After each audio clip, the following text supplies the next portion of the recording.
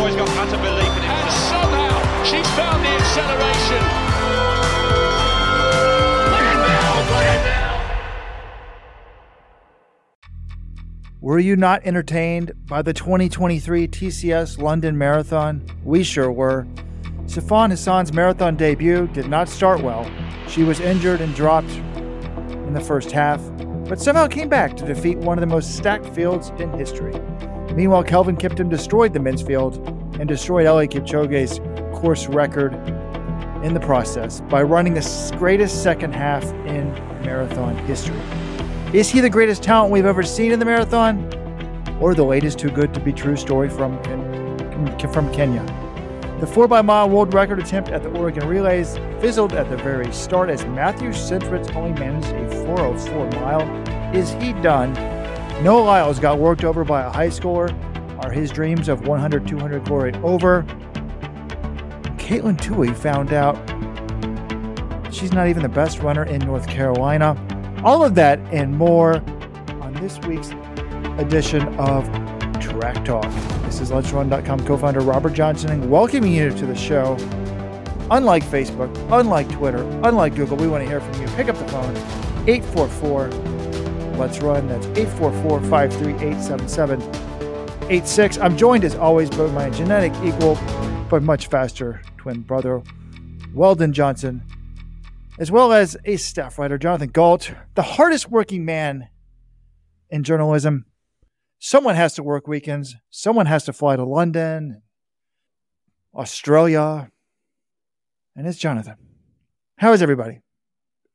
It's a fun weekend running-wise. Some other events over the weekend were not quite as fun, but you don't need to talk about them unless you want to at the end of the show. But Robert, I don't know if I would say I'm the hardest working man. I work hard, but there are a lot of journalists who work hard. These baseball reporters who go to like 100 plus games a year, I think that's kind of tough. I respect them, and I also respect you for getting up early on Sunday morning and watching this thing. I can wake up and the race in London is going off at 9:25 a.m. local time once I've got over the time difference. You have to get up at 5:30 or I don't know. You were up and watching the end of these races on TV. So that's an early wake up call on a Sunday morning for you. And you've got a young kid. So I just want to say I work hard, but I'm not the only one. So respect. Wow. Is this a subtle dig, Robert John? It's like when Michael Johnson sort of point something out on Twitter and it's an underhand compliment. Am I getting a little clap back for not waking up early on Sunday? No, when we've got two people already working and you've got even an even younger kid than Robert, I didn't mean to snub you, Weldon. I just want to share credit where credit's due. In all fairness, John, my wife and I, we were watching local news for some reason. ABC 7 in New York. What do they throw up there? London Marathon highlights. I'd never been more shocked in my life. They spelled Sifan Hassan's name wrong, but they had highlights. We're praising her for winning. And my wife said, the London Marathon was today?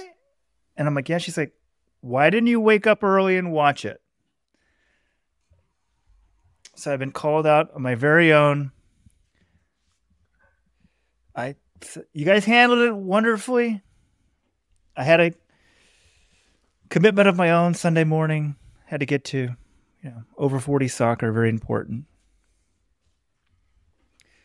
First loss of the season. Is it your first game of the season? Isn't this the team that didn't win any games last year? Yes, we tied one game last year only, but we started off the season with a tie. Only lost this one by one. Things are looking up. Things are looking up this year in Connecticut. Connecticut it's where all great sports are right now. NCAA men's basketball champion. Quinnipiac, the NCAA hockey champion. Do you guys know that? I mean, we're dominating all the winter sports here. Well, congrats to the Nutmeg State. Let's talk about running. This London Marathon was absolutely fantastic. I've covered 4 of them in person, watched a bunch more online early morning from the US. I think this was the most fun London Marathon I can ever remember. They've had some great moments there for sure. I remember Kipchoge dueling with Stanley B. Watt in 2016, dueling with Wilson Kipsang and Dennis Kometo in 2015. We have Mary Katani going out suicidal pace in 2017. But between Hassan in the women's race and her epic comeback and Kelvin Kiptum's 2:01:25 with his 59:45 second half in the men's side, this may have been the best London Marathon ever. And what I really like about it is Boston is great in its own way. Boston, you're racing the course, and that's part of the appeal. Anything can happen there. Whereas London, generally their formula is put a ton of studs on the line together and special things will happen, and that's what happened today. Or that's what happened on Sunday. Robert, can you remember a more fun London Marathon? Well, I have the memory of a goldfish, so that's a tough question. But I'm starting to worry, John. You know, they tell the journalists to keep a professional distance, but I almost would want to think that Jonathan Gold has a crush on Sifan Hassan. Not romantic, but he was so gaga over this performance. It was kind of inspiring. I guess I'll take people through my Sunday morning. Robert, I don't know if you've been living under a rock. The entire world was fascinated by this performance. It was a front page story in The Guardian. I was getting on the plane at the airport on Monday. The front page, not the sports section, the front page of the entire paper was a picture of Sifan Hassan. Everyone on the running internet seems amazed by this. My sister texted me after she saw the result. She said, Sifan Hassan is incredible. She didn't say, Kelvin Kiptum, wow, he's really fast. This was a big deal. I'm kind of surprised you're not as amazed by it as I am, or maybe you're just more amazed by Kelvin Kiptum, which, again, what he did was also phenomenal. Well, we'll get to that and what you said about him in a minute. Don't think you're going to skirt out of that one. But no, I woke up around 5:50, so I guess the women were just past halfway. But by the time I got my VPN and my second monitor working, I really need an assistant to come by at like 4:30, get everything going. The men were already past halfway. And I think I went to the Let's Run. We have the live discussion forum, but we also now have a live event page where John's putting updates. And you did a good job of like keeping me updated on what was going on. I saw that Hassan had been dropped, had stretched her leg, and I was watching her live, and she was like grimacing. And I immediately, this is something I'm going to write in the week that was, if I ever actually publish it. But I just thought, like, I don't know. Sometimes I'm cynical, like, oh, people are just going, they're just staying in so they can get, a lot of times if you drop out before 30K, you don't get paid or whatever, get reduced. I never thought that. I thought, wow, this is refreshing. Like, this super accomplished woman she just loves challenges. She just loves to run. She just loves to compete. Isn't that refreshing? But then I thought, like, is this smart? She might injure herself and ruin her track season. And then somehow an hour later, she's the champion. I mean, she catches up to the lead group, or she almost catches up. She's like 1 second behind them, and then they take off again. So she's basically dropped twice, catches them again. But at no point did I think, oh, she's going to win this race. Oh, I did. When she got them with about 5K to go, I was like, if they don't get rid of her by the mile, she's going to win. So she catches up, and I did think to myself, wow, I wish I had bet on her last night. It would be fun to have her at 14-1. But I remember thinking, okay, she's caught up, but when they start dropping sub 5 minute miles, she's going to, see something that she's never seen before. And in case you don't remember, last year, Y squared Yellowhaw ran a 4:59 24th mile and a 5:02 25th mile. And I don't think we really were being told this on the commentary while it was happening. The BBC's commentary is so much better than the Boston commentary. It's hard to complain about it, but I still think all these marathons need me in the booth because you should be giving people the mile-by-mile splits. They just never did that. There was never a move made. There was a brief move made by there was 4 or 5 people in the lead pack, and the one I'd never heard of, John Magetsu or somebody, makes a brief move. Like, and Y squared gets dropped. And I'm like, wow, I didn't expect that to happen. But the pacing was getting slower and slower. Like I wrote, it was an almost inconceivable 5:39 for mile 25. So 2:20 pace is 5:20. We didn't know this at the time, but mile 26 was an inconceivable time. It was 5:56. So, Like, are we sure those are right?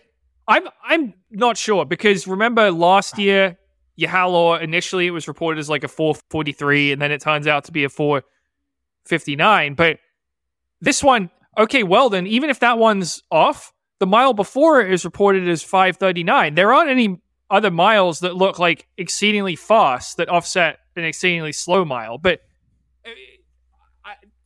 I'm still grappling for some sort of explanation, because 5:56 in the penultimate mile, or the 26th mile of what has been proclaimed the greatest women's marathon field ever assembled. I know it was wet, but I can't understand how they were running that slow. It doesn't make any sense to me.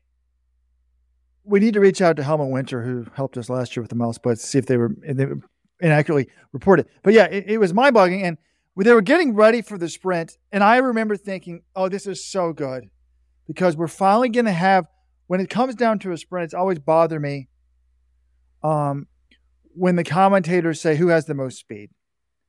And I'm like, no, they should really be saying who has the most speed left in the tank. But so I thought we were going to have the ultimate decision of this. Does the mile world record felder Sifan Hassan get outkicked? And I kind of wanted it to happen like when they're at mile 25, just so that I could basically crow about this on the podcast on Tuesday, about how these commentators know what they're talking about. That doesn't sound like something you'd do. No, of course not. And then I think I was thinking this live. I'm like, okay, they just waited till the 26 mile mark. At this point, if you wait to the 26 mile mark, like without hammering it down, I think that we know who's going to win. And Hassan did run it. She ran the final 385 yards in 62 seconds. If that's right, that's 70.4 400-meter pace.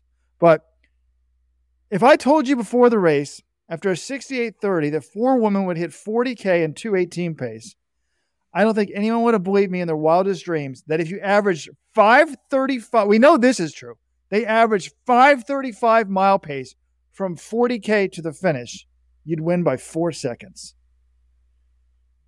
Robert, do you have a theory on this, though? Because I wrote in my recap for one of my quick takes, I said, this may have just been an enormous strategic error. They're just letting it hang around. And obviously, even though it's at the end of the marathon, I wouldn't want to have Sifan Hassan there if I would try to make a move to drop them. Or do you just think they were all exhausted and that the conditions, I mean, even in the men's race, we saw everyone apart from Kelvin Kiptum slowed down in the second half. But he was running, he smashed the course record by over a minute. Like, why do you think they were running so slow? Do you have a theory? Were they just exhausted? I think they were tired. And it's stunning to me that all of them were running so quote unquote poorly. But I think that there's something about, I know it's not 35. There's nothing worse in the world, I've always said this, than running in 35-degree weather when it's raining. I mean, you just get drenched and you get hypothermic and you could die. I mean, I felt like one time I think I was going to die. And we saw Des Linden. That's how she won her marathon. The weather, but it was low 50s. It wasn't 35. No, here it was like 50. It wasn't that cold. But in Boston, we saw it. The women picked it up though. I don't know. Maybe they're hitting the wall. Like they're so thin, they get cold, and I don't know. That's what makes the men's race all the more mind blowing, because everybody in this race was slowing down, women and men, except for Kelvin Kiptum, who was running the greatest half marathon of any marathon in history, 59:45. So I just think somehow they were all tired.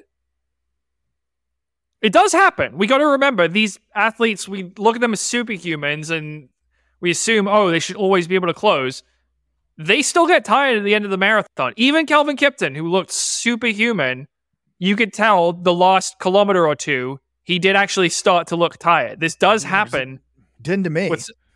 He looked tired to me. He didn't look tired until about 41K. But at that point, when he started really sprinting, I think when he realized maybe the world record was possible, that's when he finally looked tired. But it does happen. Even to the best of the world, even when you're near the front of a major marathon, you can get tired. It is okay if that happens. But he was really cool. Hassan takes off. No one comes with her. She went. She puts her arms out. I mean, I'm tingling just thinking about it. I'm like, honey, you deserve that. Like, just enjoy. I mean, you get dropped. You catch up. The tortoise beats the hare. It's just amazing. Well, also, Robin, we didn't mention she almost got taken out by one of the lead motorcycles at 40K. Like, the amount of things that Hassan, I mean, I've written about this in our recaps and our pre-meet events, but her coach, Tim Robry, I spoke to him on Friday. He just came out and said, quite frankly, she's not ready to run with these top women. You know, he was like, she's in better 5K, 10K shape right now. We didn't train specifically for the marathon. She's just going to give it a go. He didn't say anything about this quad issue that she developed 10 days before the race and then forgot to tape up on the morning of the race and then had to stop multiple times to stretch during the race, which at this point, Robert, you weren't the only one thinking she should drop out. Steve Cram and Paula Radcliffe on the BBC broadcast are essentially saying she should probably drop out here. This might be an issue for the same reason you said. She wants to run a track season. If you're not going to win this race, why bother hanging around and just getting smoked? Because I don't think she's doing it for the money. Obviously, she knew better than we did at that point, but I was thinking the same thing. I watched the race. I was like, yes, there's no way she's going to hang on. This is going to have a happy ending, except it's Sifan Hassan, and she does things that, frankly, no one else on the women's side of this sport can do. And that's why she's so amazing to watch. But yeah, then the 40K, she essentially blamed this on not having practice drinks because remember, the last month of her prep was done during Ramadan. So she's fasting during the days. There are some exceptions, I think, with if you're in a medical emergency or something, you can take water. Her coach told me she did drink once or twice, I think, during Ramadan during the day. But in general, she's working out at 10 a.m. and then gets no fluids or food until the evening. And 40K, she sees Perez Jepchirchir drifting over to the right side of the road. They're almost past this drink station. At that point, you don't even need the drink. There's 2K to go. You really should just focus on racing. But she saw Jepchirchir. She's like, oh, I guess I need to get my drink too. She makes essentially a 90-degree right turn, just avoids the motorcycle by about 3 feet, grabs her drink, goes back to the other side of the road, and then kicks it in. It's just the amount of things that should have derailed her marathon, both before the race and during the race. It's probably half a dozen, and somehow she was the winner over a completely stacked field. And a woman, Perez Jepchirchir, doesn't lose marathons. This woman, the Olympic champ, New York champ, Boston champ, had won 5 straight major big marathons. And Hassan hands her first L outside of Kenya. It's one of the coolest stories I can remember covering at a major marathon. It's nuts. We need a video of this drink thing because that made the local news as well, but they didn't show it. So I will search for a link. There's video. I've seen it on Twitter. I've seen the clip. Okay. And did someone get taken out by a wheelchair once in London? Tiki Galana, I think it was 2013, right? And that's when I think they ended up moving the wheelchair starts forward in a lot of world marathon majors because they didn't want them on the course at the same time as the elites. She was the Olympic champion at the time, Tiki Galana. And she never ran well after that. So the lawsuit could be worth millions. I mean, you can't prove that it caused it. But speaking of wheelchairs, this is not politically correct. I don't want to be an ableist, but I don't like wheelchair racing being on my marathon broadcast. Did they not have a wheelchair race in the BBC? I mean, in London? Because thankfully I didn't see it at all on my BBC broadcast. Or was it already over before I got started? You woke up when it was over. They showed some of it. Okay, but big picture, this thing is nuts. Thanks to everyone who actually signed up for the Supporters Club on Saturday. We gave you guys a free preview of the women's portion of the London Marathon preview podcast, and a bunch of you guys signed up to listen to the men's. Thank you, all the new Supporters Club members. If you want a second podcast every week, sign up today. letsrun.com/subscribe. And John, on that podcast, we all were like there's no way she can win this race. She's not going to win this race. Well, this was a rare instance where I think being there hurt us. Like, we thought she wasn't going to win because her coach said she wasn't in shape. And we also thought, like, okay, a 156, 800 runner, normally the mile world record holder is not going to be dominant over the best women in the world in the marathon. So the range had to stop, and her coach said it. But if the coach hadn't been so negative, would we have totally ruled it out? I mean, I was adamant that she was going to run with the lead pack and was very happy about that. Oh, I knew she'd run with the leaders. She's that competitive. You knew she would be up there. And if I had known that, if her coach had told me, or she had told me, like, hey, yeah, training went great, I would have at least maybe given her an outside shot. I still wouldn't, no way in hell would I have picked her for the win. But Weldon, that's what makes this story so incredible, is she didn't go into this race thinking she was ready to run a great marathon. And maybe if it was perfect conditions and it's a 2:15, 2:16 race like we were seeing these World Marathon Majors run last year, maybe she's not able to do that. But 2:18:33 was the winning time. Still not slow, but you got to remember back, if we subtract the super shoes, that's probably what a 2:21, 2:22 would be 5 or 6 years ago. It's nothing insanely fast, and that allowed her to be in striking distance. So I think the conditions here did kind of help put her in contention. I don't think she would have the 2:15 or 2:16 fitness necessary to win. Yeah, the way the race played out is bizarre. But Robert, regardless of what Tim Robery said, I wasn't picking her to win this race, to beat this field.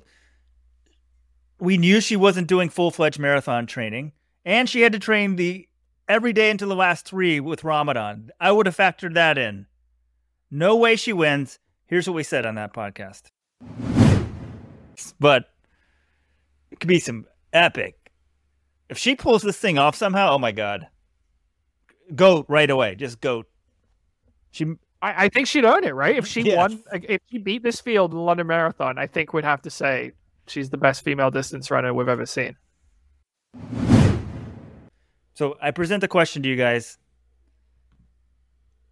We were posing this question before we knew she would actually win the race while stopping and falling 30 seconds behind. But is this the greatest female distance runner we've ever seen?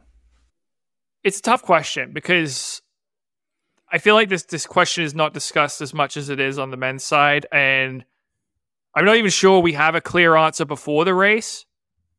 Was it Tirunesh Dibaba? Do you go further back? Someone like Greta Weitz, where the times aren't as competitive, but they're breaking world records. I mean, before this race, who would you have considered the women's GOAT, Robert? I think I would have gone to Dibaba, but I wouldn't have been like, she's clearly the answer. I guess at least since Let's Run was founded, it's got to be Dibaba, right? What, 3 Olympic golds? 3 other Olympic medals? 2 world cross-country titles? No, 4. She's got 4 world cross-country titles. One of those is the short race. 5-time world champ on the track. She's got a 2:17:56 marathon PB. That was 2017 London, so not sure if she had the super shoes at that point or not. 1 major win in that event, 2017 Chicago. I mean, if you look at just sort of major victories, she has more than Hassan. Hassan's a 2-time Olympic gold medalist, 2-time world champion on the track. Has never medaled at World Cross. World Indoor champ in the 1600. World records in the mile, 10K since broken. Dibaba used to have the 5K world record. And she's got the London Marathon victory now. In terms of like just resume, maybe you would say Dibaba still, but I just think Hassan, some of these moments, winning this London Marathon, that would be a career-defining moment for a lot of athletes. The double Olympic gold plus the 1500 bronze in Tokyo, that I think is the greatest achievement in the history of women's distance running. Then her 5K, 10K in Doha in 2019. I mean, the way I think of it, I put this in our recap, was she was up against Perez Jepchirchir in this race, who was a dominant marathoner. Had won 5 straight big-time marathons, including Valencia, the Olympics, Boston, and New York. And Hassan ends that streak. She's the first one to beat her in a major international marathon. Whereas on the track, the GOAT 1500 runner of all time, the GOAT 1500 runner on the women's side is Faith Kipchoge, who has won 5 of the last 6 global titles in that event.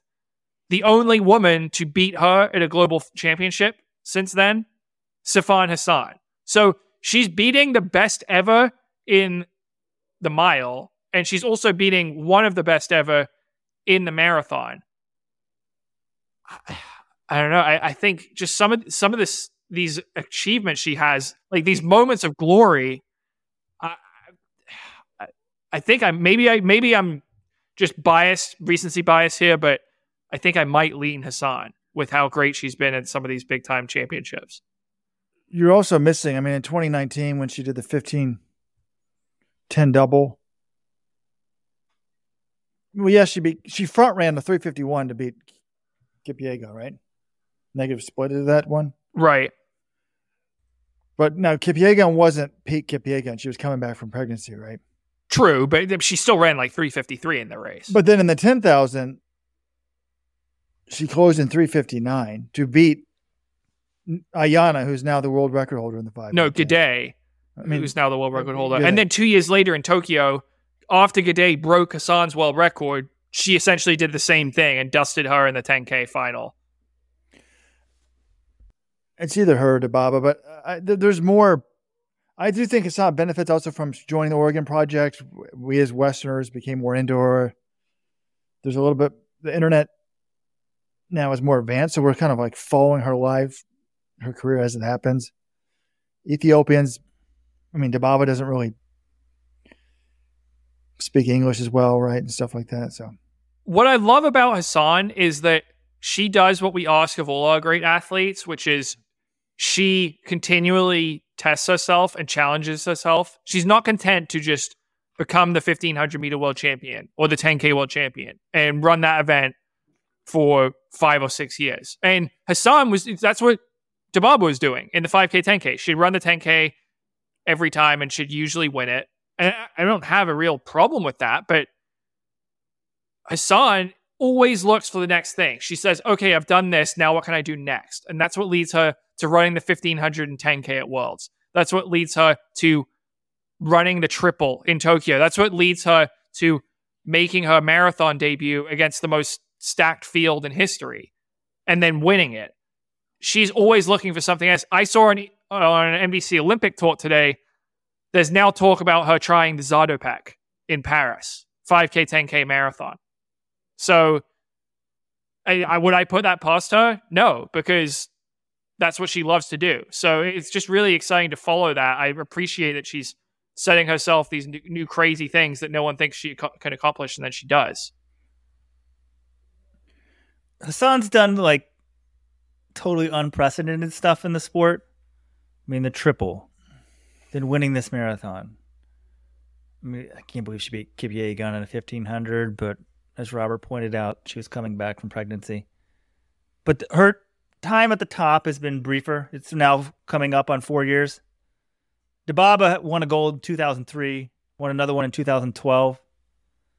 She's actually a year younger than Kipchoge. Did you guys realize that? Almost exactly a year younger. And hey, she raced this weekend. Chernesh Dibaba at the Gifu Half Marathon in Gifu, Japan. Third place, 69.57. Well, improvement on Houston earlier this year. But I would say, yeah, maybe Hassan needs another year or two to accrue counting stats. Yeah, but if she wins, I think if she wins another couple gold medals, you could say that. But well, then, the thing is, this London Marathon accomplishment, it's just this versatility. She's certainly the most versatile athlete we've ever seen on the women's side. I would say probably men's side too, right? Have we ever seen someone with the range of Hassan? 156 for 800, London Marathon champion over a stacked field, beating Kipchoge in the 1500, and she's Olympic gold in the 5 and 10. It's unprecedented, right? Yes. We're seeing what Tigis Asepa, 800 runner and marathon runner. We're seeing this new range on the women's side. Yeah, Gadzebe Dibaba actually has a faster marathon and faster 1500 PB than Sifan Hassan. She doesn't have the 800. Anyways, the women's race ends. John texts me splash page. So, thanks to Eric, our web guy, we now have ability to put up a splash page really quickly. So I had a screenshot. I put that up, and then we have the live blog, so I don't have to worry about updating the homepage while we can write our recaps and stuff. And I'm getting back to so I was pausing the race to take the screenshots and stuff. So I'm not sure what the commentary is doing. I think they're actually focused on women's interviews and stuff. But anyways, I go back live to the men's race, and I don't know who the BBC commentator was. John, was it Steve Cram or? They had Steve Cram and Paula Radcliffe from what I was hearing. Yeah. I hear him say something like, I knew Kiptum had just blown the field open. But I didn't even actually... Oh, they kind of missed the move, right? Forgot what they were doing. Yet another race where they missed the move. They missed him breaking clear. But I hear Cram say, now, there's a possibility here, if he keeps going, that the world record could fall. And there was really no context provided. There was no concept of, I don't remember them saying, he needs a 420 last mile, or he needs this or that. It was just like this. And I was like, what? Because, again, I turned it on halfway. I don't even think I noticed the split. It was 61:40. So they ran 61:40 at halfway. So that's 2:03:20 pace. The world record is 2:01:09. To run, you're not even, the world record is basically impossible. You'd have to run a 59.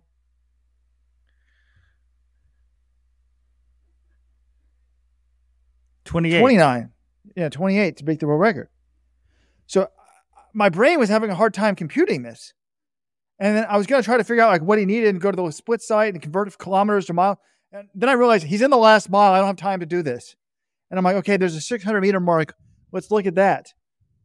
And they go by the 600 meter mark, and I look down at my watch, and it was near 2:01. It was near 2 minutes. And I'm like, okay, he can't do that. But then Paula Radcliffe says, surely he can do it now. And I'm like, no, that's wrong. Immediately I thought that's wrong. She thinks the world record is 2:01:39. I remember thinking that. And I was right. She got the times wrong. Cram realized it. But I just watched him run the last 600. And it reminded me, I don't know if you ever watched this Haile Gebrselassie movie I think Disney put out back in the day. It's called Endurance. The opening scene is just him sprinting across the savannah in Africa with music. And it was just beautiful to watch. And I'm just watching this guy sprint down the mall or whatever it's called.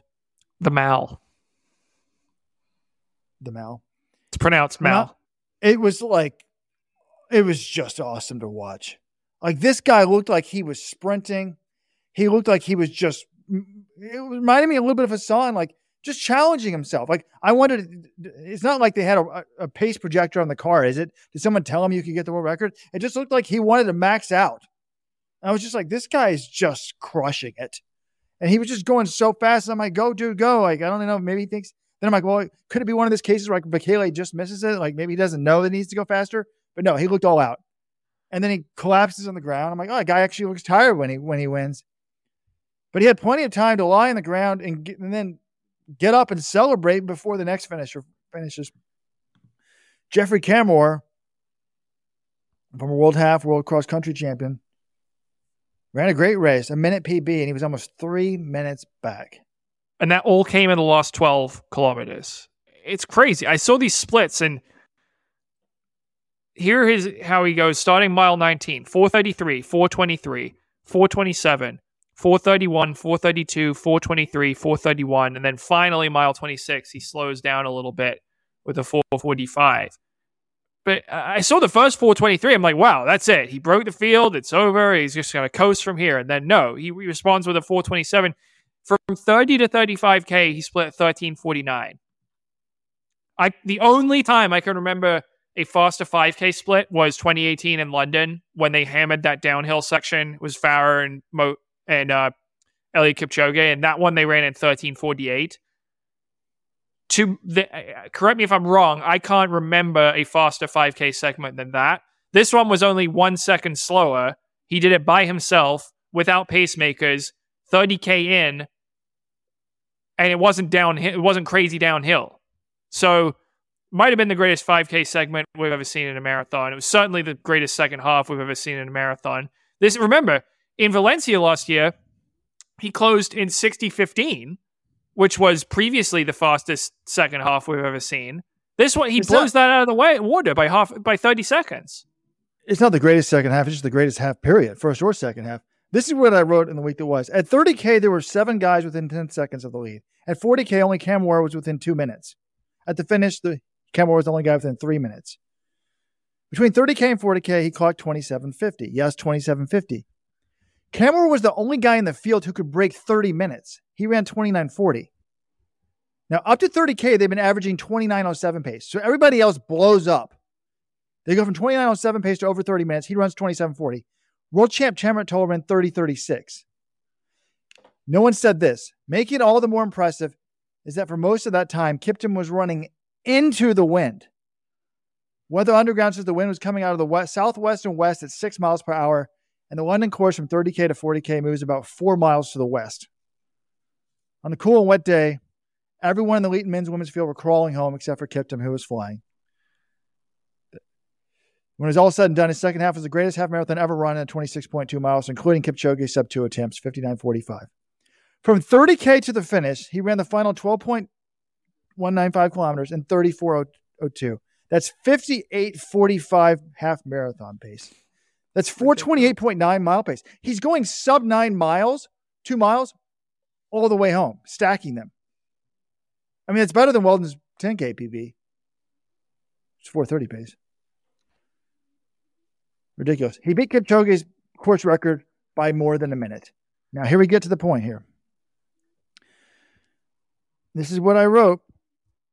Now that it's over and he's run 2 marathons, both in the 201s, recording the fastest second halves ever in both races, I think there can only be 2 possible conclusions that someone can have about Kiptum.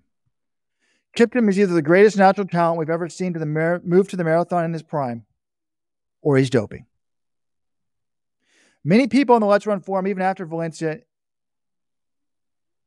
just after Valencia and before London, were defaulting to the doping accusations. And this weekend, I got to admit, the races end. I'm on the phone with somebody on our staff. And how should we break up the coverage? What should we do?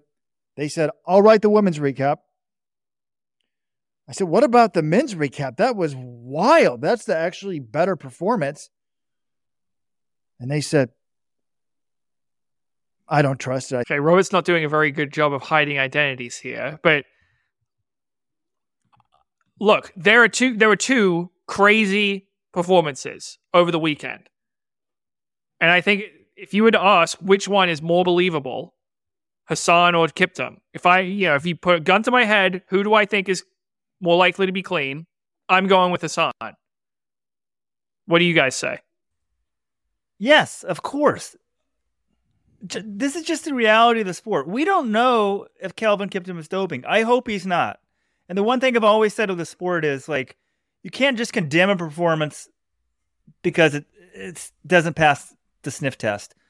But if anything doesn't pass the sniff test, it's this one. This is like groundbreaking performance. We've seen Kipchoge doing this stuff. This is a whole nother level. This was way more impressive to me than Kipchoge's stuff. Like, this guy, I think, could come close to 2 hours on a flat course. This was a more impressive run to me than Kipchoge's time. Now, having said that, Kipchoge has passed his prime, and he still broke the world record last fall. Kenenisa Bekele past his prime. How do you know Kipchoge's past his prime? He destroyed everyone at the 2021 Olympic Marathon. And then he runs 2:02 in Tokyo, and then he runs 2:01:09 in Berlin. I don't think you can just say, oh, he's worse than he was before that. I think he was in his prime in 21 and 22.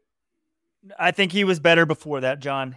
This is the guy who was like winning world titles on the track at 2003. There's something about age and physical fitness and whatnot. I'm sure the endurance builds up over your life, but I don't think peak Eliud Kipchoge in the marathon occurred in the fall of 2022. I mean, he won the 2021 Olympics more than he won the 2016 Olympics by.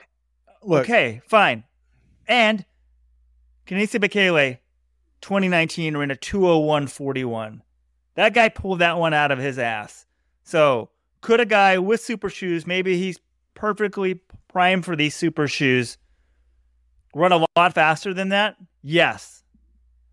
But this performance, the 59:45, it's something we've never seen in the marathon.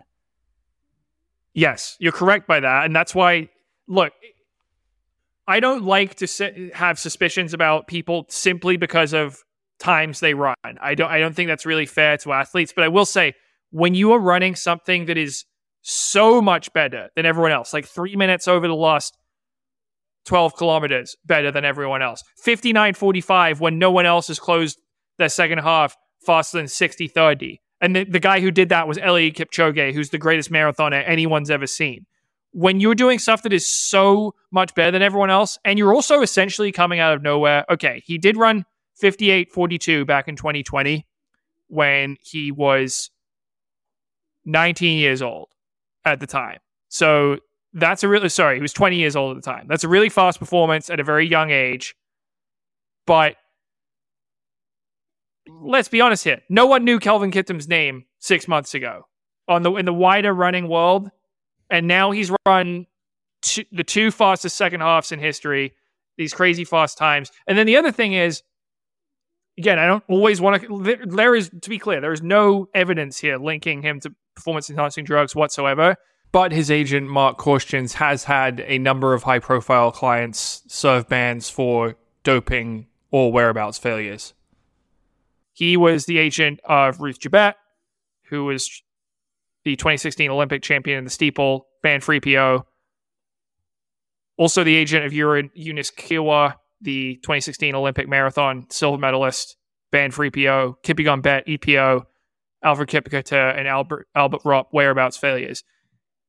Again, Kiptum claims to be self-coached, so he's in a different group than these athletes, but his management also doesn't have the cleanest record. I can't come out. I'm just saying, like, this is going by my smell test here, but I have some doubts, I would say, based on just how much of an outlier what he's done in his two marathons are.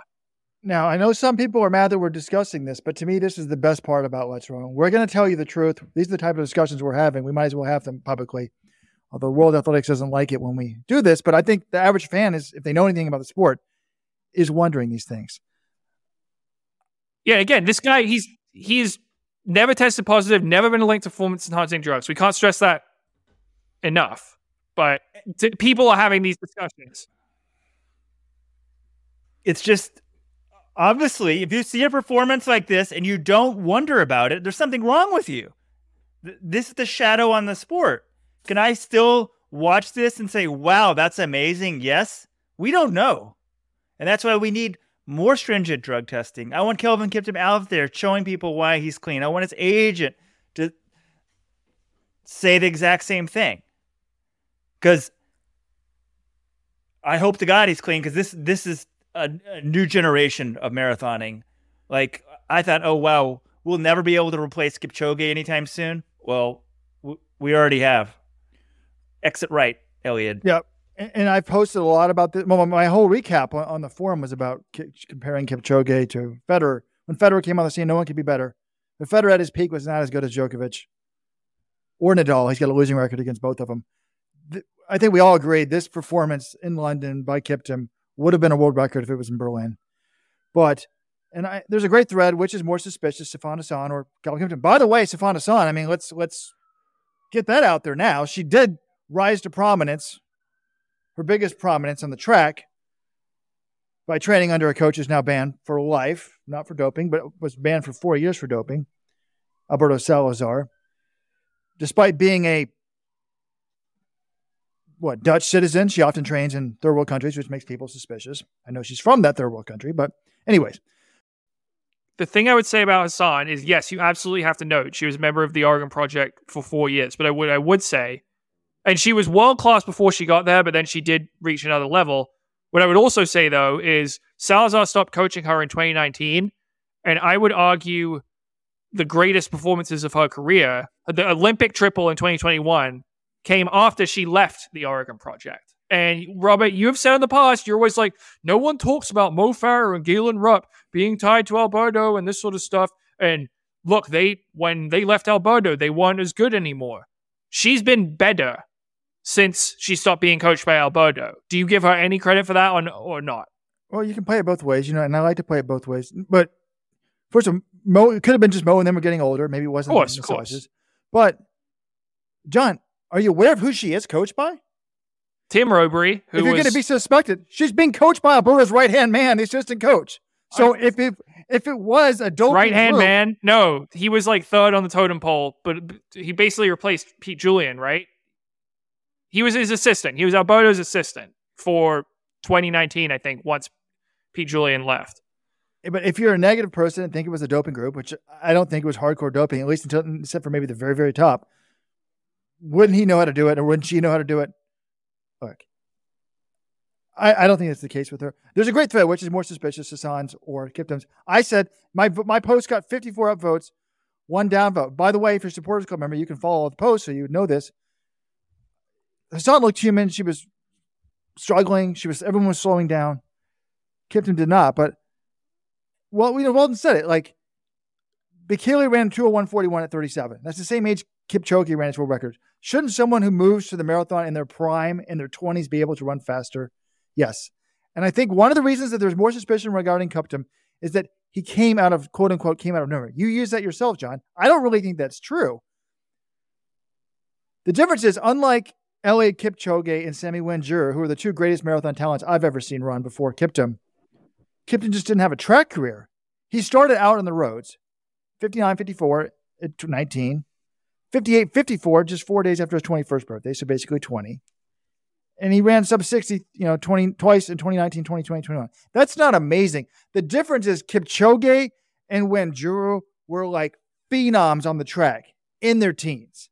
I mean, Kipchoge took down Bekele and and Bekele too was a phenom on the track. Kipchoge won the Worlds at age 18 in 12:52. He ran 12:45 at age 19. This is crazy. Wanjur, do you guys remember this? John's always suspicious of what people run when they're 15. He always says Jacob Kiplimo didn't run that 27. What did he run? 27:26 at age 15 officially for Kiplimo. Oh. Wanjur wasn't quite that fast. Wanjur went to the 2008 Olympics and just hot marathon, just crushed it. Just attacked the marathon like we'd never seen anyone. He moved to the marathon like we'd never seen. I mean, he was a track phenom. Age 15, 28:36 for 10,000. I can believe that. For his talent, yeah. 28:20 at 16, 28 flat at 17, 26:41 at 18. So he was already known as a huge, huge talent. Then he based in Japan, moves up to the marathon and just destroyed it. So it's fascinating. I love this show. The thing that I wrote was also like, let me jump in because I saw your post. The whole drugs thing doesn't explain this either, because some people are like, oh, everybody's on drugs. If everybody's on drugs, how is this guy so much better than everybody else? And if this is the only guy on drugs, why isn't everybody on this drug? You know what I'm saying? Like, drugs is never, oh, the performance stands out, he must be on drugs. We don't know that, and you have to give him the benefit of the doubt. That's how the sport works. You can have questions in the back of your head, but even from a logical standpoint, for all these people, like, everyone's on drugs. Well, this refutes that. Then they want to say, fine, he's only on drugs. Fine, say that. Then you can't say all these other guys are on drugs. But if they're all on drugs, I can't. Whatever. I'm losing. No, well then, look, you're making a good point here. Even if Kelvin Kiptum was on drugs and Jeffrey Kimmel was not, that doesn't explain a 3-minute gap. You still have to be Kelvin Kiptum, either way, incredibly talented athlete. There's no drug that you're just going to take that's going to make you that much better than everyone else. So, I think, Robert, I agree with your other point. Let's say Jacob Kiplimo went to the marathon right now. Could he be competitive with Kelvin Kiptum? Maybe he could. Maybe these guys are even more talented than Kipchoge, which is something I didn't think I'd be saying last week. But maybe that is the case. Maybe they are just crazy talent, and Kipchoge isn't the generational athlete.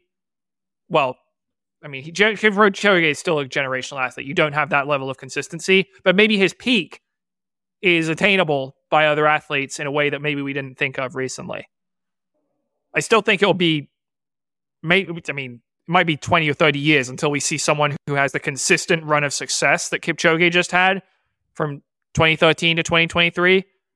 But in terms of reaching that world record, I think we've seen already there is at least one athlete right now who is capable of running faster than that. I mean, Kipchoge's in the span of 6 days. I mean, don't get me wrong. Kipchoge is amazing. We've said it. Take his first half of his marathon career and his second half.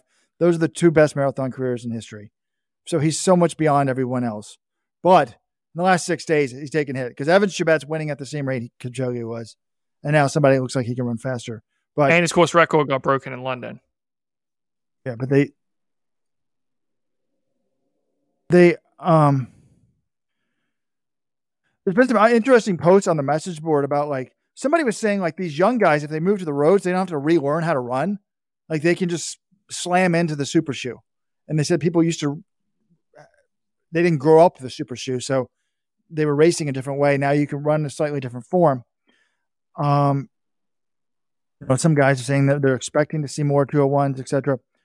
But there was one negative post from Shameless. This is the Kenyan doping template. Perform at a few low-level races, mostly 10Ks and half marathon. Number 2, use the prize money to go crazy on an EPO and run a fast time. Start getting invitations to the World Marathon Majors, maybe win one. Performance drops, but still cash in on the appearance fees. Do a bunch of DNFs or finally get caught. And then number 6, start to coach your wife or younger brother or random cousin and repeat the whole process. Now, his performance certainly hasn't dropped off. And we did look it up. He is in the out of competition pool. So to me, how do you prove you're clean? You stick with it for a long period of time. Yeah, absolutely. He's going to be scrutinized more than almost any athlete in the world over the next couple of years. The AIU is serious about getting the big names. They're going to go after them. If there's something to be found, they're going to do their best to find it. And we know that you can't always catch every cheats, but he's going to be under a lot of scrutiny. If he keeps racing at a high level, you earn some benefit of you earn more credit doing that. But I think the other thing, Robert, I want to get to in a second here is this whole shoe situation, which is unrelated to the doping, but I think is quite fascinating as well. Yeah, one quick thing. Earlier I said at the beginning, he's either the greatest talent we've seen move to the marathon when they're young, or at least in the super shoe era, or he's doping. What wasn't hinting at this, it also proves that either not all Kenyans are on dope, or he's a crazy marathon talent. Well, I already know not all Kenyans are doping. I mean, I guess I don't know that, but I already believed that. Okay. So I guess that's not over. All right, let's talk about the shoe controversy. Why don't you explain to people, John, because we've been talking about it a lot on text messages between the three of us, but I don't think we've posted anything, written anything. Yeah, well, I've been getting a lot of DMs about this whole thing because it's pretty wild. A few days before the London Marathon, the Spanish, I think it's a website, it might be a magazine as well, Corredor, they post an article saying that Kiptum had signed a 6-figure US dollar contract with Kyodan. I might be butchering the pronunciation there. A Chinese brand. Doesn't sponsor a lot of elite athletes. There are pictures of Kiptum wearing their gear, posing with some of their shoes from earlier this year. But then we get to London and he's wearing the whole Nike Pro kit and he raced in Nike stuff on Sunday when he won the race. And the Spanish article is essentially saying that he signed a contract with them, but they go to London, they go to Kenya, sort of check in with him, make sure everything's going smooth. They're going to fly with him to London. And this was going to be the big coming out party for Kyodan in the marathon. They've got a 201 guy, the third fastest man in history. He's running his World Marathon Major debut. And instead, he goes AWOL. They can't find him, can't get in contact with him. He's in London wearing Nike stuff. Kiadon is furious because they're saying he breached the contract that he signed with them. But at the same time, the Times, Matt Lawton had a story today saying that he had signed a Nike deal back in January. So what it sounds like is this guy had two contracts at the same time. And I don't think Nike, he wore Nike stuff in the race on Sunday, but now Kiadon's saying, wait a minute, we signed this contract, we paid you money, you're not holding up your end of the deal. Corridor is saying that they're considering legal action against him. So it's a whole mess. I reached out to his agent, Mark Horstjens, to understand the situation. He has not responded to me. All sorts of rumors are flying about, what's going on. But Kiadon had people in London who were not happy about this, furious about this situation, from what I've heard. And now we're trying to figure out what happened here. I see Weldon smiling. Weldon, say the rumor. No, I don't want to say I don't want you to say the rumor because it's just a rumor. Say it, Weldon. Physically furious, John? It's just a rumor. I've tried checking that out with other people. I've heard that from one source, but it's a rumor. So the situation as I see it, he raced in Nike in Valencia, but his contract, I believe, was up at the end of 2022. It is not uncommon when that's happening for agents to shop around and try to find a new deal. But many times, we learned this in the Boris Berrien case back in 2016, when you sign with a contract, when you sign with a company, in this case Nike, they will have the right to match a deal that you get. I don't know if that clause was in his contract or not, but I'm guessing it was. It may not have even come into effect here, because if Matt Lawton's reporting is correct, if his source is saying he signed the deal in January, that may have been before he even agreed to this deal with the Chinese brand. But so I think Nike's probably understandably saying, well, hey, wait, we signed you, or we had the right to match, and now you're going off with this Chinese brand. They have certain right. I don't know exactly the details of his specifics of his contract, but what is clear here is that someone screwed up royally. Either Kiptum himself or his management. I think his management certainly deserves blame here, because this is your job, is to make sure that your athlete is representing one brand, is to be, if you are shopping him around, you get the best deal and you sign one deal. You shouldn't, you got to understand how these contracts work. They don't come out of this looking good. Kiptum doesn't come out of this looking good. He's still going to get paid at the end of the day, but I do wonder if he's going to have to pay back money to Kiadon. I can't imagine Nike's that happy that this situation arose, but in the end, he did end up winning the race in their kit. But it's just a whole mess. It's a very real mess of a situation, and someone made a huge mistake at some point or another. If this was the U.S., I feel like he could be sued for millions. Well, remember, Nike sued Boris Berrien. They ended up dropping the case, but they essentially said when Berrien signed with New Balance, they claimed that that they were going to match, and he wore the New Balance stuff regardless. They ended up dropping it because I think they would have taken a big PR hit. But Kiadon, this is essentially their biggest athlete. He could have won the London Marathon when, actually, I don't know what their shoes are like. Maybe they don't have the same super shoes as Nike, but this is the greatest performance of this guy's life, one of the greatest marathons we've ever seen. They think they're going to be sponsoring him for it, and then he doesn't do it. That's a lot. They've lost a significant amount of exposure there. So, yeah, I don't know. I don't think this situation, it seems very messy. I'm not sure if it's over yet, if they're going to try to sue him, because they may have a case. Well, props to Kyoden, whatever it's called. We'll link to them. I think they deserve some props for this. Cordair.es website says that they gave him $100,000. I don't know if that was per year or up front or what. They had but they were like this. They had identified this guy. They're like, this guy's the future. And it's rare for a company, to bet really big on a sort of, you shouldn't say unproven Kenyan athlete, but I'm kind of more intrigued about what their shoes are about and this sort of stuff now. But you can't have two contracts at once. So the athlete or the agent, somebody really screwed up here. Or maybe Kieran, I guess. Maybe they didn't cross their I's and dot their T's. Maybe Nike had some first refusal thing. Who knows what the story is? Well, from him, I claim I signed this under duress. I didn't know what I was doing. I'm not a sophisticated business person. I didn't have my lawyer present.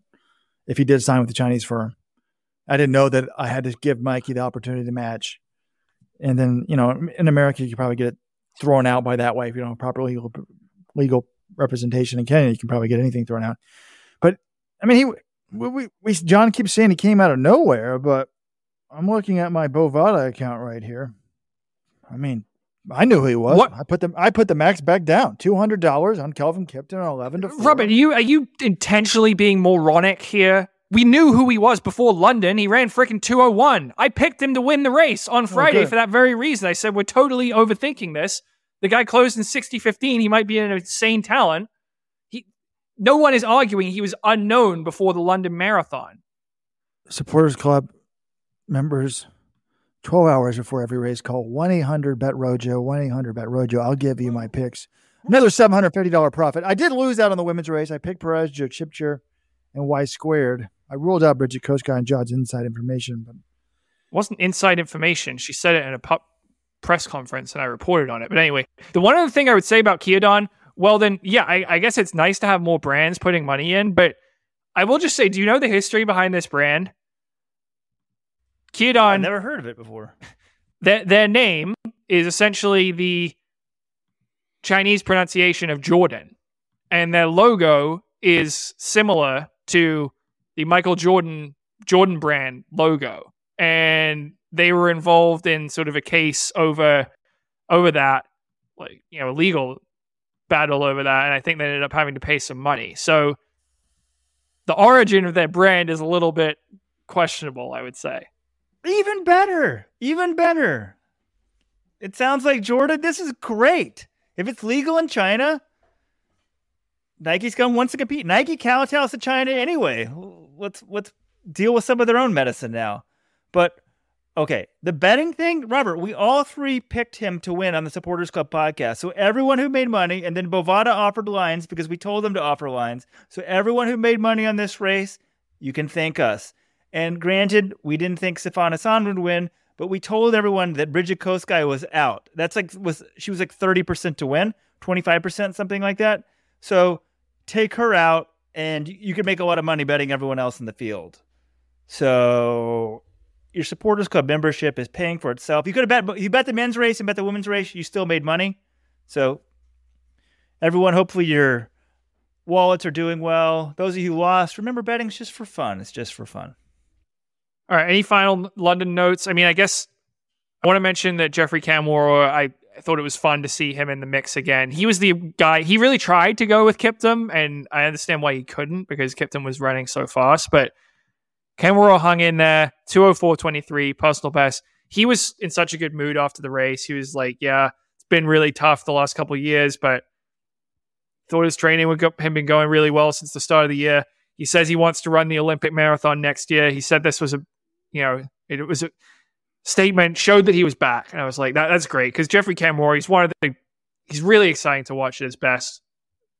One of the sport's great talents. So that was fun to see him in this race. Also, we need to give a shout out, Emile Caresse of Great Britain. A lot of the attention, including myself, I'm guilty of this. I kind of overlooked him a little bit, was on Mo Farah, who ended up 9th in 2:10.28. Farah went out ahead of Caresse, but then Emile Caresse, who is coached by Renato Canova, he runs him down, runs 2:08.07 in his debut. He was on track for 2:07 until late. And then I talked to him after the race, and I said, wow, 2:08.07 in your debut, you got the Olympic stand, you got to be happy about that. And he's just like, he thought he made a mistake tactically from 35K, went a little bit too hard. He fell off the pace late, and he was like, he wanted to run 207. His dream goal was sub 207. So I liked his attitude, but I also think, 208.07, you don't see many Americans debut faster than that. This guy he's run fast track times. He was second at Eurocross last year. But he debuted faster than Conor Mantz. We hype up Conor Mantz all the time, and he's run faster on the track. He's NCAA cross-country champion. Well, he just ran 9 seconds faster than Conor Mantz in his debut, and he's younger than Conor Mantz as well. And what I appreciate from Caress is he said he wants to make his debut now because he thinks his physical peak's going to be around 30. And a lot of times he believes when you're at your physical peak in the marathon, you might not be at your mental peak in terms of having race experience, knowing what to do, knowing how to respond to moves. So he's like, look, I'm going to get into the marathon now when I'm not quite at my physical peak. And ideally, then I'll be able to, once I am at my physical peak in the marathon, I'll also have the experience to really capitalize, which I think is a smart approach. So very bright future for this guy. And I think he ran smart. He said he went a little bit hard, but I think in general it was a smart, impressive race on Sunday. John left out the most important aspect of him. The reason why he's doing better than Conor Mantz is I don't think Conor Mantz has ever gotten his training advice from the Let'sRun.com forums. Before London, Emil was on a podcast, and he said he used to get his training ideas from the forum. So I thought we should have him on the podcast. Can I take credit for him? Since he's learning from my forums, I therefore coached him to 208.07. By the way, anyone in California, you guys better watch out. The team John Kellogg is coaching remotely finished well this year as the head coach on the boots on the ground in California. Told me they're going to win the state title in 2 years. But the other, Susanna Sullivan, the American, didn't she run 225? John, did we ever figure out what the top British woman was? On the Friday 15, I was saying how bad the British women were. The top British woman was... Susanna Sullivan was the top American. 224 was actually her PR.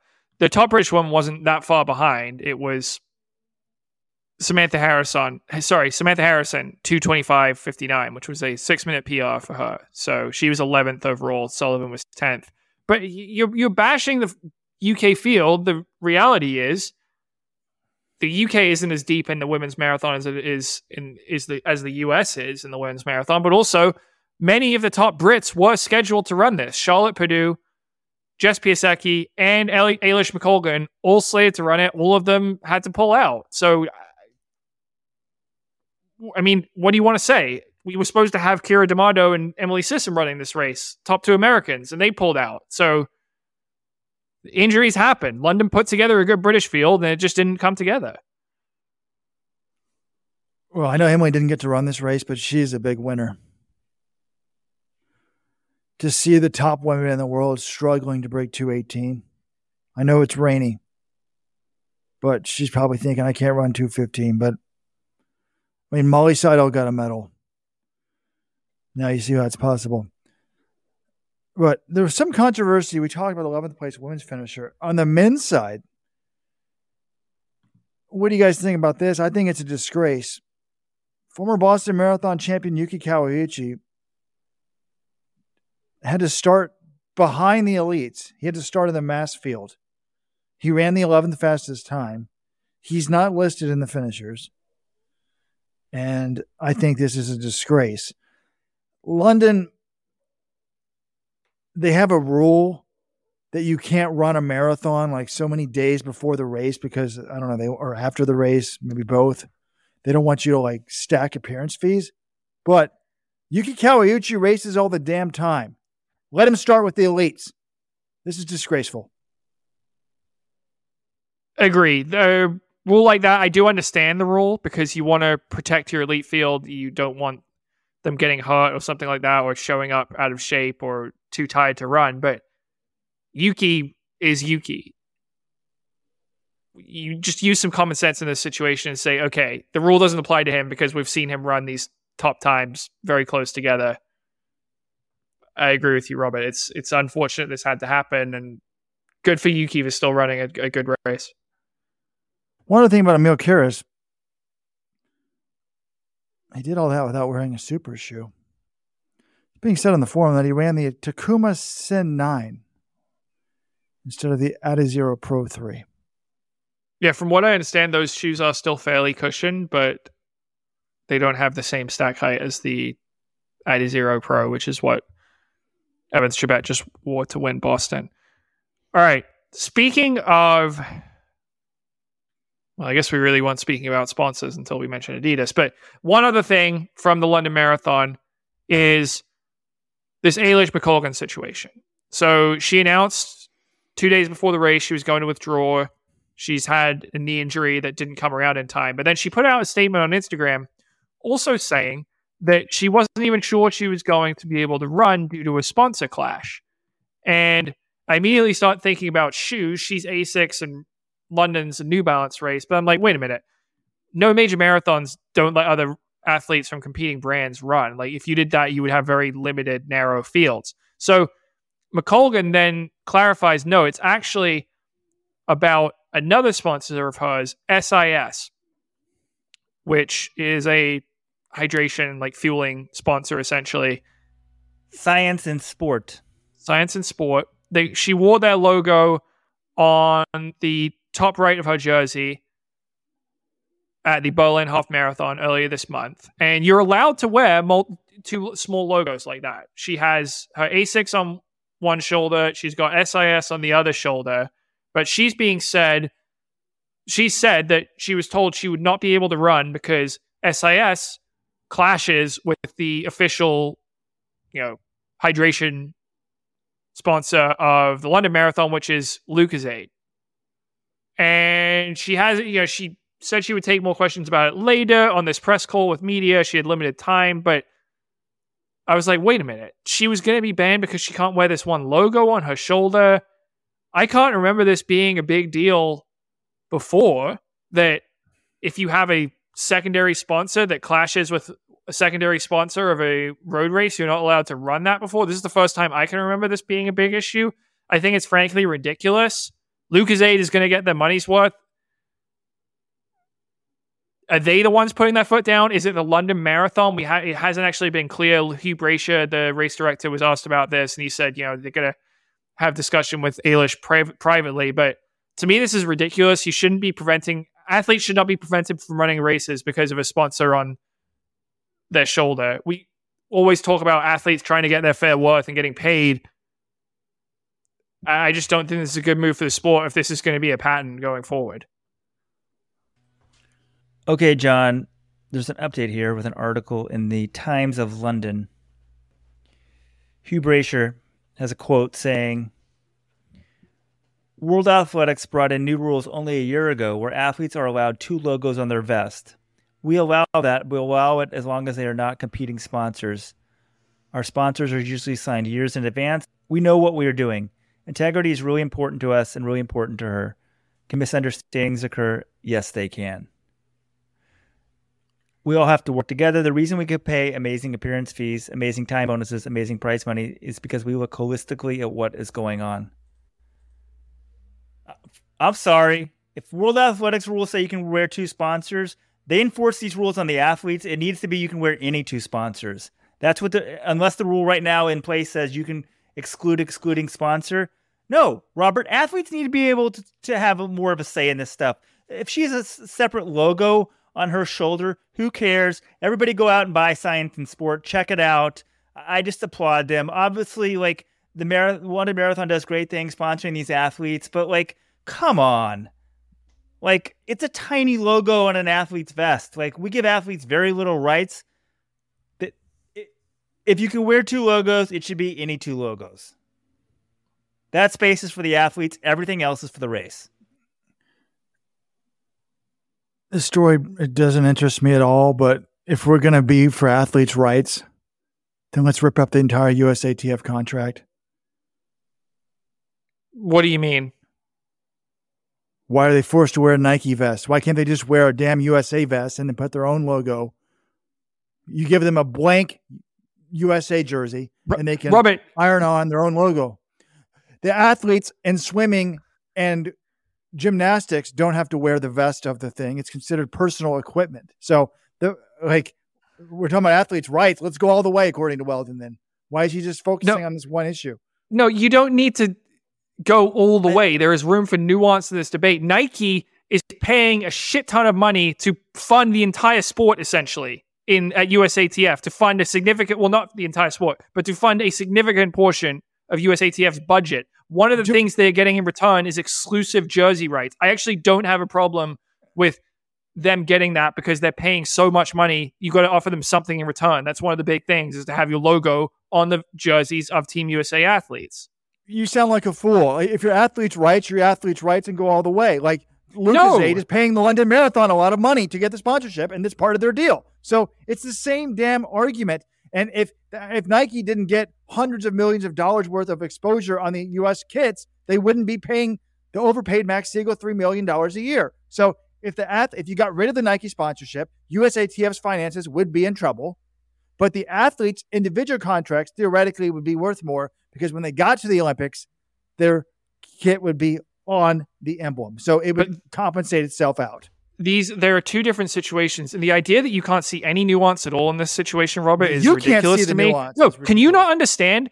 Eilish McColgan, it's not that she is replacing a Lucozade logo with an SIS logo. She has got an SIS logo where it would either be SIS or nothing. She's not kicking it like Lucozade. Okay, they're not getting, now they no longer have exclusive rights to any sort of hydration type thing on the course, but there wasn't a Lucozade logo there before that's being replaced by SIS. I do understand that they negotiated this contract with London before these new rules came into effect, and there might need to be some sort of period where they kind of figure out what the new landscape's going to look like in terms of those rules coming to effect. I think Hugh Brasher, the way he explained it, does make more sense to me now. And I still don't think it's the right solution to have an athlete not be able to compete because of this personal sponsor. And London do put a lot of money into the sport. They do a lot of great things for the sport. So, I don't want to totally bash them here, but I think this situation, Lucasade's still getting a lot of exposure. And if you're limiting it to 2 sponsors on the logos, on the singlets of athletes, how many of them are going to be direct competitors to Lucozade in an elite field? Maybe 2 or 3. There could be all sorts of companies as that second sponsor. So I just think in this situation, you got to carve out some middle ground. I don't think it needs to be suddenly, you're ripping up Nike's contract with USATF. Props to Eilish for speaking up. A lot of athletes, I think, would have been afraid to say something, hack off the London Marathon. She got Science and Sport a lot more publicity than they would have. Who knows? Lucozade maybe even got more publicity, but they're not in America, so it doesn't really apply in our podcast. But I'm glad she says something. Athletes, and who needs who more? I think the London Marathon needs her more. They want to have the top British woman. And while we're on famous Brits, this was Mo Farah's final major race. 9th place, 2:10:28. I think that's a good way for him to go out. Before I was like, he needs to try to make the Olympics. No, it's over. This was a respectful race. Good for you. I kind of disagree with that. I mean, he gave it a go, but this wasn't a good performance. He is used to being world class, and 2:10, it's not that great a run for him.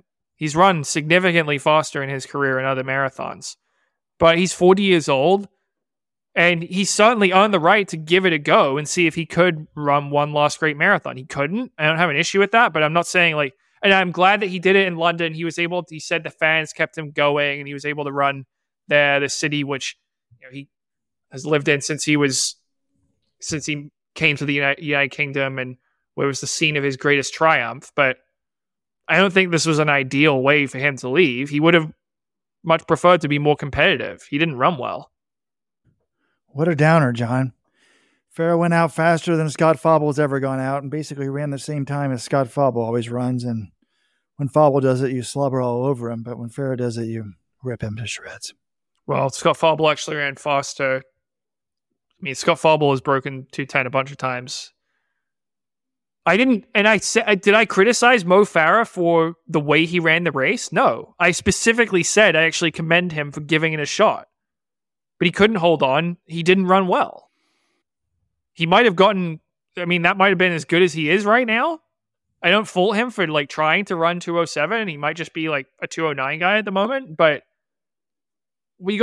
Scott Fauble's never run like these. He's never run faster than 208. He's never finished higher than 7th in a major. Mo Farah's finished 3rd in London. He's won a major. All right, enough London talk. Let's talk college track and field. Well, not college. Let's talk U.S. track and field. The Oregon relays were last weekend, and the University of Oregon was not there. They were at the Peyton Jordan meet, which at Stanford, which has sort of lost its luster right after all of Sound Running's events. And yeah, Robert, I have a stat for you. Do you realize how many finishes the women's 10,000 meters at Peyton Jordan had? No, I've not followed that. One finisher.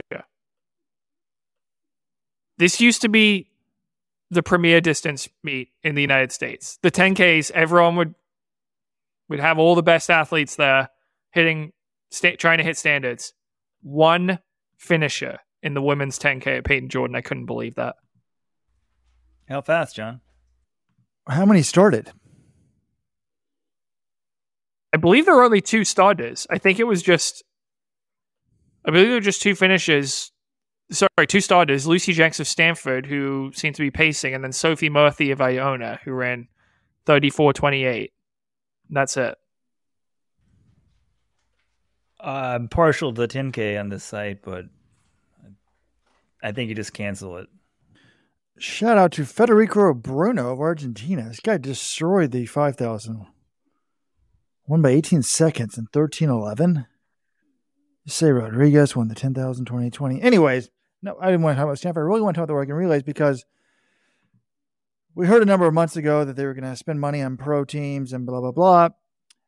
Brooks Beach were going to be there. University of Washington was going to be there. And some Oregon teams were going to be there. Oregon pro teams were going to be there going for the 4x-mile world record. That didn't really happen. The Beasts ran a 4x8.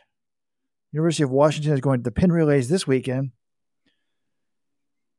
But there was a couple Oregon, there was an OTC all-star team with Matthew Centrowitz, Johnny Grigorak. Who are the other 2 guys, John? Charlie Hunter and Sam Prekel.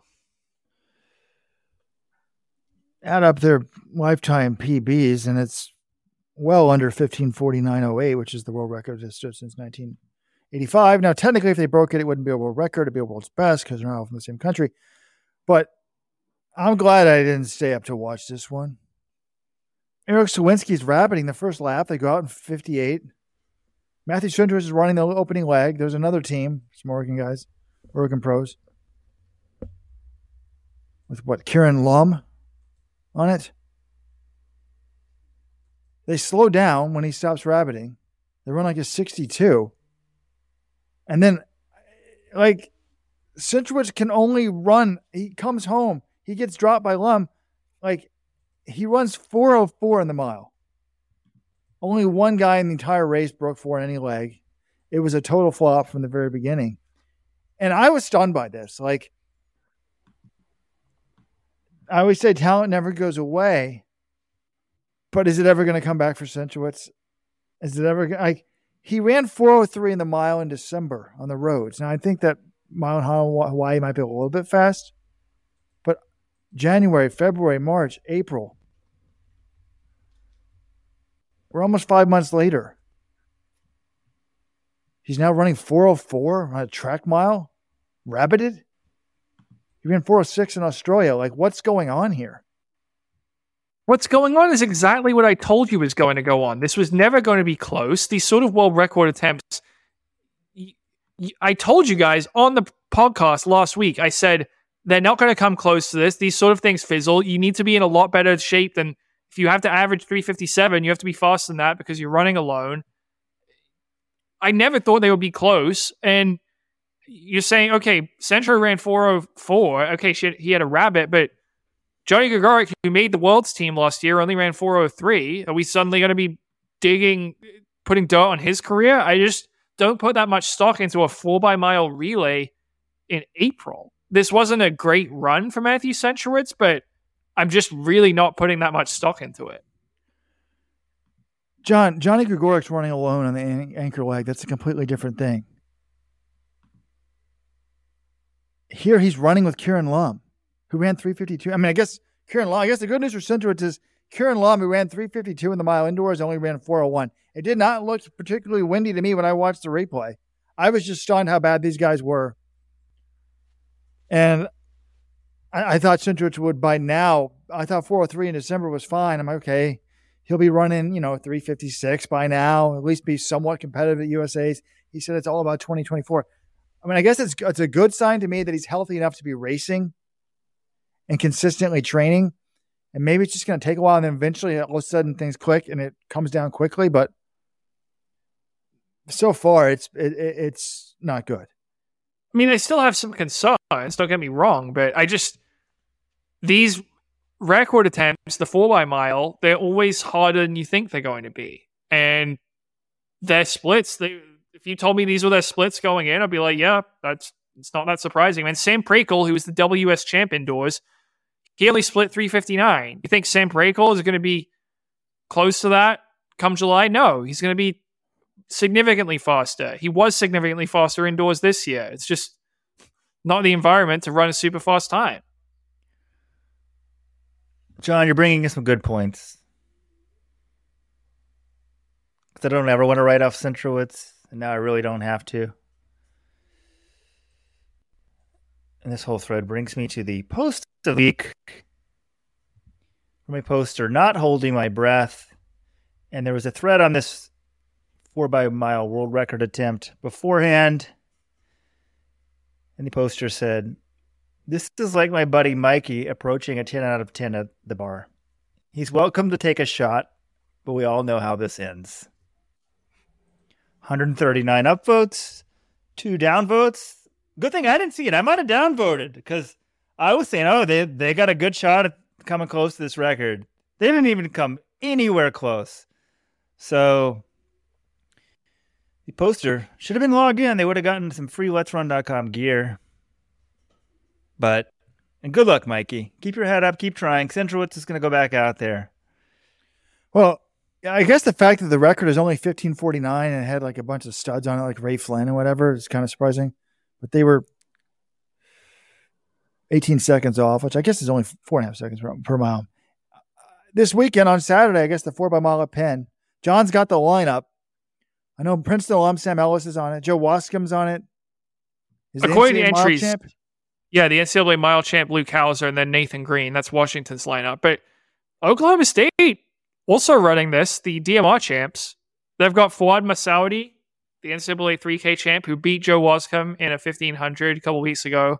Ryan Shoppy, then Christopher Middleton Pearson and Isaiah Pretty. So I'm not sure about those other legs, but yeah, Washington. I was texting with Andy Powell about this. I was like, are you going to be able to enter two leg teams in this? Because I feel like the Washington B team would beat most other schools' A teams, but they're only allowed one entry.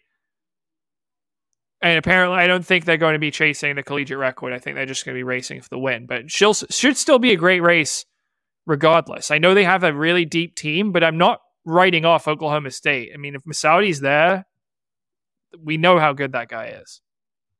But where's On? Remember last year, the On Athletics Club was there. For some reason, Steve Dolan, the Penn coach, said they could never combine the pros and the college races together, which I think they should do. Could we see the first ever sub-16? The collegiate record is 16:03. Check out this team. Matthew Centrowitz, 3:59. Andrew Wheating, 3:59. Shadrick Biwat, 4:05. And Galen Rupp, 3:58. So 3 of the 4 Oregon legs broke 4. I don't know where that race was, John. I think they did that at Haywood Field, right? The Penn Relays record is 16:04. I believe that was the year my Cornell team was 3rd. Andrew Ellison, 4:05. Mike Woods, 4:03. Nick Willis, 3:56. And Nate Brandon, 3:59. I'd love to see a sub 16, but for sure we'd see it this year. All these 352 milers. You heard it here first, folks. It will not happen on Saturday at 1:20 p.m. Eastern because I hated John's negative takedown last week. I guess he was right, but I've got my substandard weather app here, not dark sky. Doesn't the Apple weather app use all the same stuff as dark sky? Didn't they just buy dark sky and absorb it into their app?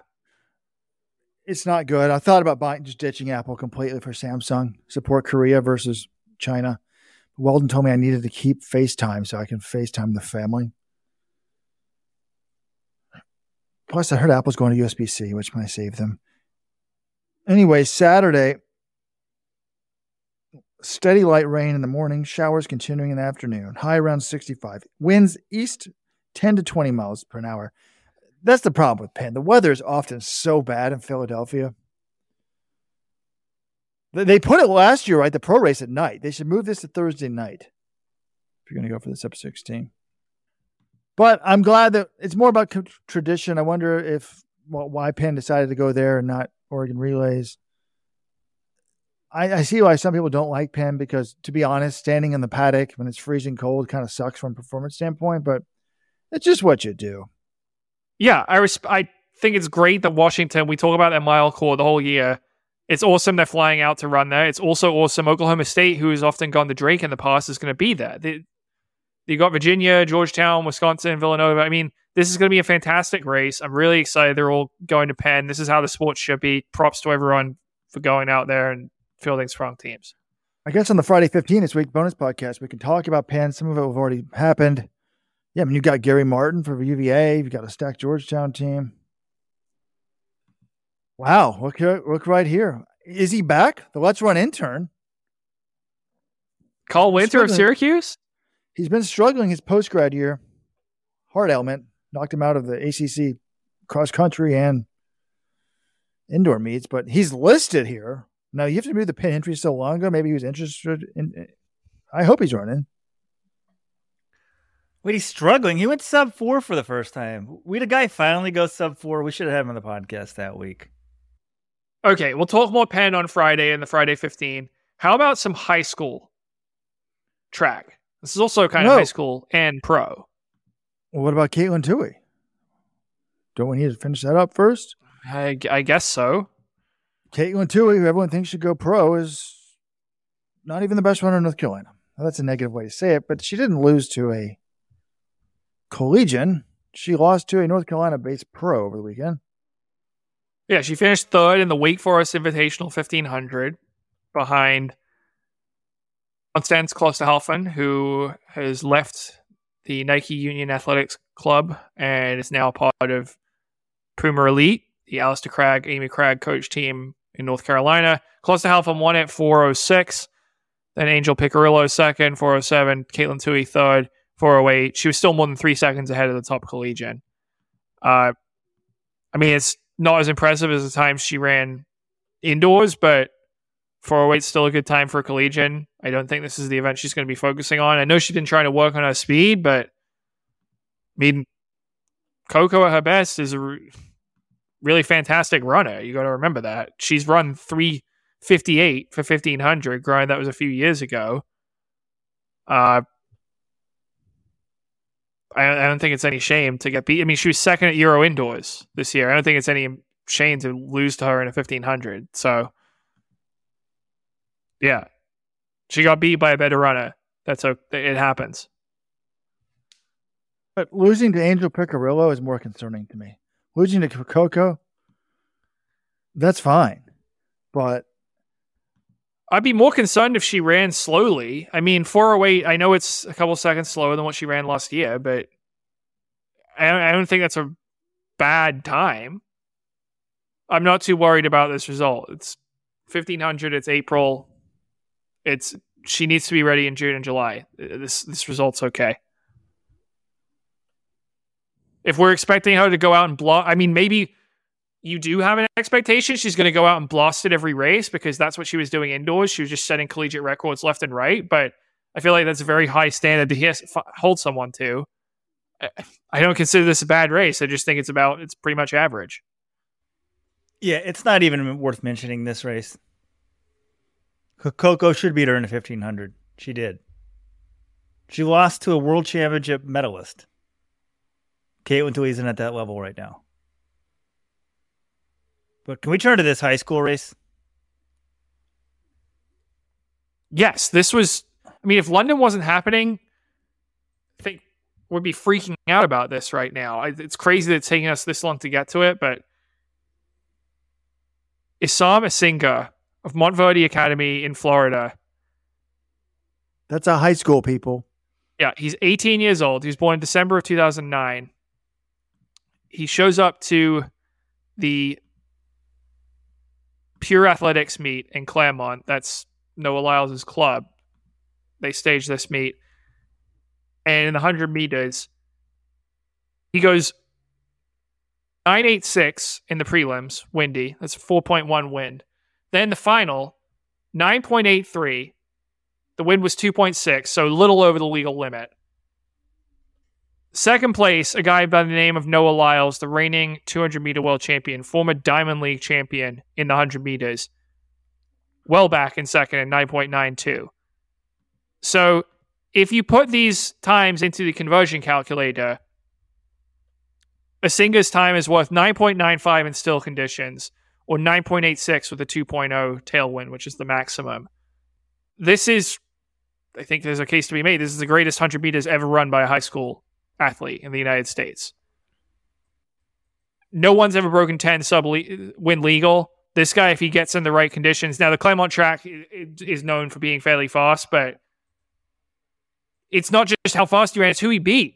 He beat a 19.3 guy in 100, and it wasn't that close. He beat the reigning world champion. This guy's a high school senior. My mind is blown by how good Issam Asinga is. And I think the big question now is, does he turn pro immediately? And who does he represent internationally? Because I believe he's eligible to represent the US, Suriname, and Zambia. And he will have to pick between one of those three. If you're the world's fastest man, it almost doesn't matter what country you're from. You're going to make a ton of money. But to me, the U.S. seems like the obvious choice. It's harder to make the teams, but wouldn't there be a lot more money if you're pretty darn good? But I guess that's an agent's job to figure out. But this guy ran 10:10 last year. And what I loved more than, to me instantly, I saw this result and I'm like, all right. That's it for Noah Lyles. Can we stop this nonsense of 100, 200 double? If you're getting worked by a high schooler, you're not winning the 100-meter world title. And you're also not going to break Usain Bolt's 200-meter world record. I know he's close to it, but come on. Bolt's not losing to a high schooler. So unless the shoes have totally changed everything, this dude's dreams were crushed on April 22nd or whenever the damn race was. Oh my God. Robert, you're the king of the overreaction here. Do you not remember a few months ago, January 20th, Noah Lyles shows up, indoor meet in Gainesville. He finishes third in 660 in the 60. He loses to his brother, Josephus, who he never loses to. He lost to Kendall Williams. The next week, he shows up. He beats Trayvon Bromell, one of the fastest starters in the world, in a 60 meters. He runs 6.51. Noah Lyles, I'm sure he did not enjoy getting beat by a high school kid. But Noah Lyles also historically has been able to perform his best on the biggest stages. I know the Olympic Games he didn't, but that whole year he was okay. That was the one year where he didn't do it. But the last two World Championships, he's gotten it done. Especially last year, he timed things absolutely perfectly. Now he gets beat in 100 in April, and you're freaking out and saying this is the end of the world. I'm not. Is he? I think winning the 100 at Worlds this year was already going to be a tall task for him. I probably wouldn't have picked him, but am I going to say immediately he can't do it just because he lost one race? Yes, he lost to a high schooler. The high schooler is also really effing fast. The high schooler ran 9.83, Robert. Anyone in the world running 9.83 is a pretty good 100 meters. So I'm not going to panic all that much just because Lyles lost a race 4 months out from the race he really cares about. That's why we have you, John, for the facts. You're making me feel like my take was a little bit too hard. So when Knighton was in high school last year? Arian Knighton, yes, was a high school last year. And if you remember, he ran his fastest time of the year, 19.49, at the end of April. He never ran fast the entire year. And he got beat by Noah Lyles when it mattered the most. So I guess he did lose to high school and do pretty well. Okay. I take it all back. But what I liked the best about this was, and I'm trying to find it because I'm not an expert on Instagram. Isn't that where you found it, John? I saw this popped up on Twitter, I thought. I've got it right here, Robert. I saw this on a Let'sRun.com thread titled "More Sprint Beef. Lyles takes on Isom." And it says, after Isom Asinga had his win over Lyles had a post on Instagram recapping the meet. Only he made no mention of Isom, which left the comment section roasting Lyles, many of which were like, dude, you got rolled by a high schooler. Lyles, clearly offended by the comments, made a comment of his own, saying, I'll say this once. Isom Asinga is very talented, and he is peaking for States, which is coming soon. I'm peaking for Worlds on August 19th. And in response to that, I do have this post. It's still up there. Isom posted, for anyone wondering, Budapest has always been the goal. And you missed the point that he said that he is no longer running his high school season. This is epic. This is great. I love the beef between Fred Curley and Marcel Jacobs. And now we have Noah Lyles in this high schooler. This high schooler is focused on Budapest. His coach had already said, we're focused on seeing how far we can go at Worlds. So if he's focused to see how far he can go at Worlds, that sounds to me like he wasn't planning on running for the U.S. Because could he really thought he was going to make the U.S. team when the U.S. went 1, 2, 3 at the Worlds last year? But if I'm him, go pro immediately.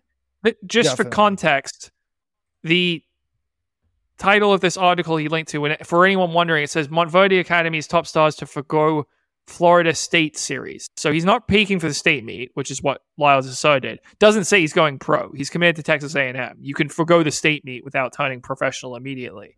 But I also say Noah Lyles knows how to be racing fast deep into July and August, which Asinga hasn't proven he can do yet. I'm really excited to see what he can do. But I think Lyles had the same reaction I did. Noah Lyles is getting ready for the big one, and he's not going to be overly concerned with losing in April. And he shouldn't be. But Isom Asinga, mega talent.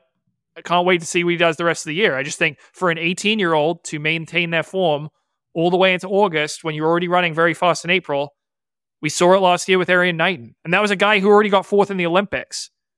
Knighton did it in 2021, but he couldn't do it in 2022. It's really tough to do. I stand corrected by Asinga. He did not run 10:10 last year. 10:10 was his best win legal time this year. Last year he was in Missouri running 10:44. They actually ran that at altitude in Albuquerque on June 4th. And the other thing we haven't mentioned, we mentioned this, I think, maybe in an earlier podcast. But this guy indoors broke the 200-meter high school record, tied the 60-meter record. And his dad, Tommy, was an NCAA runner-up at 800 meters. So clearly this guy's in the wrong event. He needs to move up immediately. Well, actually, speaking of that, I don't know if you saw this Michael Johnson tweet from a few days ago, but he was talking about some of the workouts he did. And he would say he would do repeat 200s all the time. He would start in the fall and it would be a little slower and have more rest. And then it would gradually come down. You get fewer rest and it would get faster. The week before the 1996 Olympics, this was his workout, 4x200 in 22 seconds each with 1 minute 30 second recovery between each rep. And I saw that. I'm like, holy shit, I really, really want to know what he could run the 800 right now. Because we know that took him to an Olympic title in the 400. That wasn't his world record year. That was 99. But that was right before he won the 200 and the 400. at the 96 Olympics. But I'm looking at that. If you can run 4 times 222 seconds and you're only getting 90 seconds rest, you're going to be able to go like mid 140s in the 800 at that time, right? Robert, as a former HEPS winning middle distance coach, can you offer your insight here? No, I cannot. I wasn't listening to what you were saying. I'm too much down the rabbit hole of the Asinga parents. Tommy, the dad, was a 3-time Olympian, 88, 92, and 96 for Suriname. Ran for Eastern Michigan. The mother, that's where he's getting the sprint genes from. Nogisa Mwambawa Asinga. She went to the Olympics as well for Zambia in 92 and 96. She was also a Division III NCAA champion. It says that the dad lives in Zambia and is a veterinarian. So was he living in... I'd love to see a story where he's born. Like, how long has he been in the U.S.? Like, are we sure he can run for the U.S.? He was born here. Oh, because his parents were over here competing, yeah.